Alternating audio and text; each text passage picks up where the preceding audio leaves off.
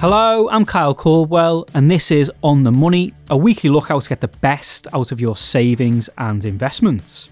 Today, we're going to cover one of the big stock market stories of 2023, which has been the strong share price performances of the so-called Magnificent Seven US technology companies. So these companies are Microsoft, Apple, Amazon, Meta Platforms, which is of course Facebook, Tesla, Alphabet and Nvidia. These companies have seen their share prices surge year to date in response to excitement about the potential of artificial intelligence, so AI, which is predicted to disrupt various industries. Joining me to talk about technology shares is Stephen Yu, lead fund manager of the Blue Whale Growth Fund. Among Stephen's top 10 holdings are Nvidia and Microsoft, so he's very well placed to give his views on AI and also explain why he's continuing to find value in those two companies as well as other technology-related firms. Stephen, when I last interviewed you a year ago, you predicted that Nvidia would become the next trillion-dollar company. This happened in May of this year, and year to date, it's been such a successful stock. The share price is up around 240%. Are you surprised by how much that share price has sizzled in 2023? And could you talk us through what your current positioning is? Have you been taking some profits this year, given the phenomenal share price performance of Nvidia? Yeah, that's a very important question to address. So if we look back to June 2021, when we first initiated a position at Nvidia, its market cap was at about $500 billion at the time. And then later on in 2021, market cap peaked at about 800 billion. But of course, last year when we chatted about Nvidia, that the shares has gone down a lot and the market cap was at about $400 billion. So recently, the shares has been very strong, mostly on the back of the generative AI or ChatGPT that started this time last year. And hence the shares is now trading at about $1.2 trillion. What surprised us was the timing of the recovery, because obviously we were talking about Nvidia going to be the next trillion-dollar company, but we probably would think that that would take place over the course of the next 2 years. We are true believers in AI. We think AI is going to be quite game-changing. What we didn't know is the timing of the AI arriving so much quicker. At the same time, the penetration is a lot faster than what we would have envisaged at the time. So then looking at valuation today, that comparing Nvidia to, say, December 2021, when market cap was at about $800 billion, now it's at $1.2 trillion, which is how we assess a company in terms of the cash flow generation from the company, is we are a lot happier today because of all the new information that we have received in terms of the Copilot. Microsoft is launching the Firefly from Adobe. At the same time, a lot of company and also developing some generative AI capability. So we are actually quite happy with the positioning that we have, and Nvidia remains the largest position in the fund as we speak. As an open-ended fund, there are certain rules that fund managers have to adhere to, and there are certain rules in place to ensure that funds are sufficiently diversified. Now, one of those rules is that funds cannot hold more than 10% in a single stock. That's for open-ended funds. Has this been an issue at all? Have you been having to take some profits from Nvidia, as it reached the 10% level? That's correct. So this year that we were forced to trim our position in a very small way twice since Nvidia became a $1 trillion company.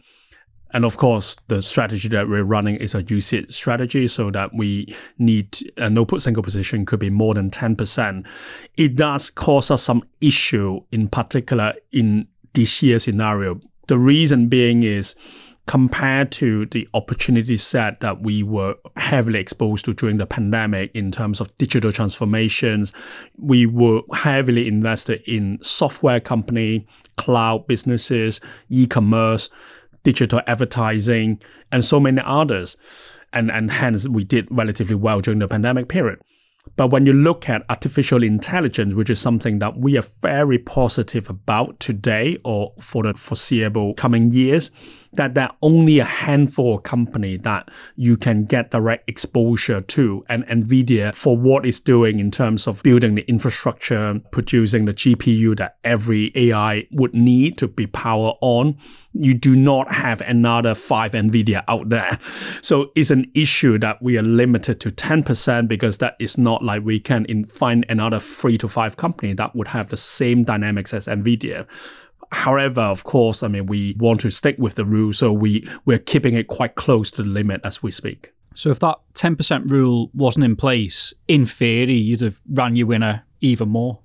That's right. And at the same time, which is a very important thing that we can explore further, that we think in the next couple of years that we are now in a new regime. And a new regime means that with the geopolitics uncertainty, with the oil price being quite steady at a high level, inflation remains sticky, there are not many businesses out there that can transcend the macro uncertainties. So if you can continue to sell products and services irrespective of the headwinds out there, that's great, which is what we have invested into those companies like NVIDIA or Microsoft, but there are just not many of these businesses. So going forward, you have fewer opportunities to invest into compared to the last couple of years, which makes the rule quite stringent in terms of the outperformance potential that we can deliver. You just mentioned Microsoft. So that's one of the other 6 companies that are members of the Magnificent Seven that you hold, and it's a top 10 holding. Do you expect this company to be one of the biggest AI winners? And as well as AI, could you talk through the other reasons for optimism and reasons why you hold Microsoft for the long term? We are very optimistic about the prospect of Microsoft. We have held Microsoft since inception of the fund back in September 17. Microsoft have been consistently featured on our top 10 holdings until today. So we have basically been running a very big position in Microsoft since we started. And if I recall the market cap of Microsoft back then, it was at about $800 billion. Back in September 17. And of course, the market cap today is about $2.7 trillion. So it's gone up more than 3 times. The reason that we are increasingly even more positive about Microsoft is on the back of the Copilots, the generative AI technology. Because if you look at the world knowledge worker base, there are about 1 billion people who would use some form of computers to perform their work, including us sitting here today. At the same time, people in the Far East might be working in some sort of outsourced call centers. So there are about 1 billion of these people that would use computers.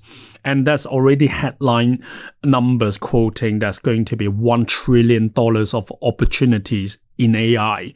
And people have an issue trying to reconcile how you come to a $1 trillion number. One way to do that is to try to segment that number into how much productivity we can improve on or how much headcount that we can save. And if you go back to the 1 billion knowledge workers that we just talked about, assuming that everyone get paid about $20,000 a year, of course, we sit here in London that we would get paid more than that number, but people in the Far East might get a smaller number, let's say on average $20,000.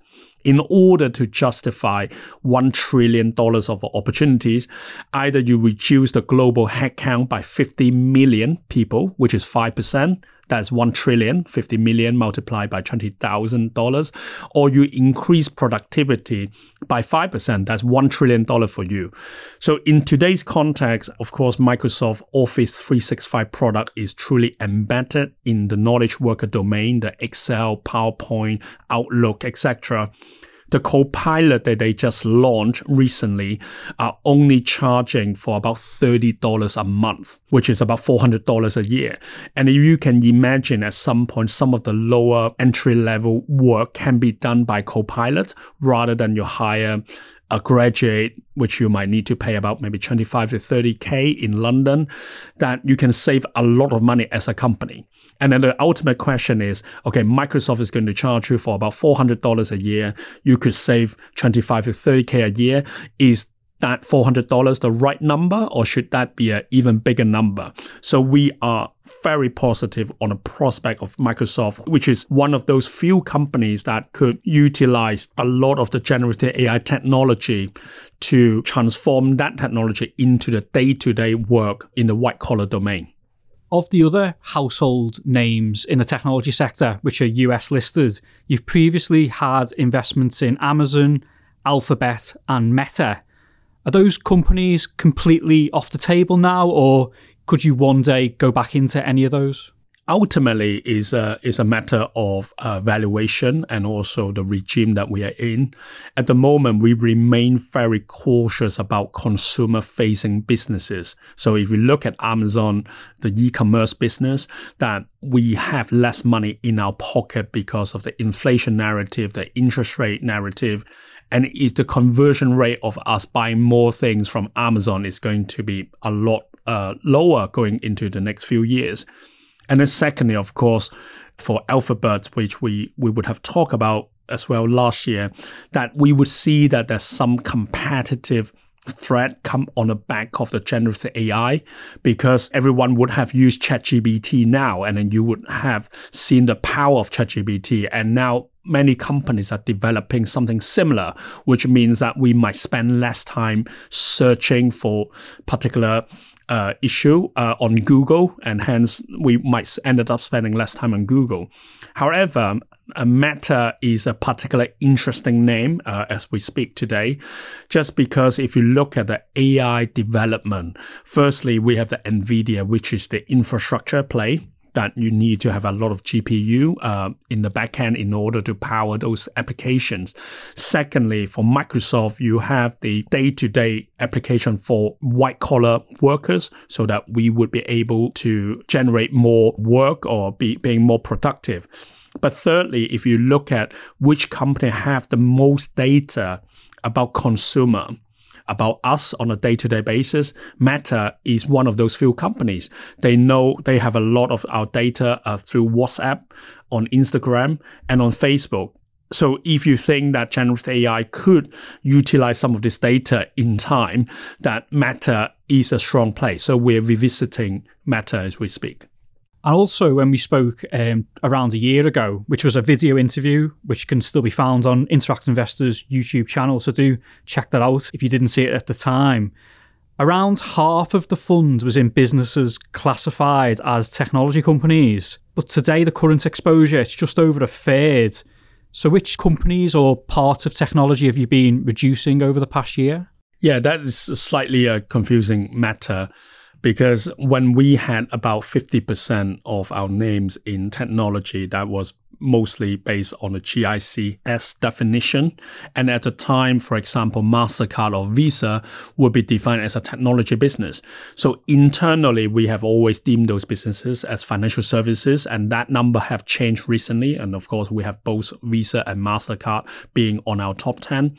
At the same time, if you look at historically, like when we first started running the fund, Amazon or Google or even Facebook would be deemed as technology businesses, which they have since then migrated into other parts of the kind of the sectors.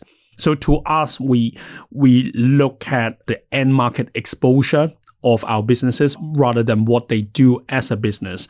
And at the moment, we have about a third, which for the businesses that we no longer have, that we have replaced them with certain names like the semiconductors business. And at the same time, that we have branch out to certain opportunities that we weren't involved with before, just on the back of this new regime. So broadly speaking, the end market exposure is about the same as it would have been a year ago. It's just being reclassified compared to a year ago. Correct, because the way that we look at this is when we talk about digital transformation, which we have a lot of exposure during the pandemic, was we didn't look at those companies as just tech. And we have been telling people that we are not a tech fund, we are a global fund. We like companies that can grow much faster than other competitors in the market or taking share from the legacy businesses. And at the time, if you think about the names that we no longer own today, like PayPal, Amazon, Google, or some other names that they are all tech businesses at the time. But of course, when you look at the end market, they are e-commerce, digital payment, digital advertising. So ultimately, of course, we live in the real world that someone would need to pay for those services, either as consumer buying things from Amazon or advertising on Google search, or people are using PayPal app to make digital payment. So ultimately, it does link back to the real world. But of course, the way that we define technology businesses is, if you look at NVIDIA, there's no doubt it's a technology business because it's making a very sophisticated piece of hardware called a GPU. At the same time, Microsoft, you can argue that is a technology business because it's enhancing how we conduct our day-to-day business. But you can't say this for all the other technology companies that might be classified as technology. So with the fund having around a third in technology companies, and you've spoken a lot about NVIDIA and Microsoft, could you talk us through other companies that you hold in that sector, and do you divide the sector into certain subsectors at all? Yeah, so what have changed in the last 2 years is because of the geopolitical uncertainty, that one of the themes that came out from that is reshoring. And on the back of reshoring, if you are defining that within the tech domain, you are talking about silicon sovereignty. So silicon sovereignty means that at the moment, most of the semiconductors or the high-end M1 chips from Apple or anything else, including the NVIDIA GPU, is being produced in Taiwan. And of course, on the back of the geopolitics uncertainties in Asia Pac, that the Western world want to reshore some of this capability, which is to build new foundries in Germany, in France, in the US, and even I think UK, we try to do something. And in order to do that, you would end up buying a lot more of the mission critical equipments, which, for example, on our top 10, we have Lam Research. They do sell the mission critical equipments to the foundry. And if you were to replicate the foundry's capabilities in Asia back to the Western world, and you need more of those companies' equipment. So this is on the back of reshoring or silicon sovereignty, and it's quite an interesting one. And then the other sectors that we ended up investing into probably just about this time last year was an energy company called Canadian Natural Resources. Previously, we would not be interested in the energy domain just because on a very high level that the energy company are relatively low quality. But because of the dynamics that we are now experiencing, that we believe that oil price could be well supported at a higher level than previous cycle, despite the recession is yet to come, purely on the back of the OPEC relationship with the West, and also at the same time, Russia is weaponizing, or the Middle East weaponizing their oil reserve.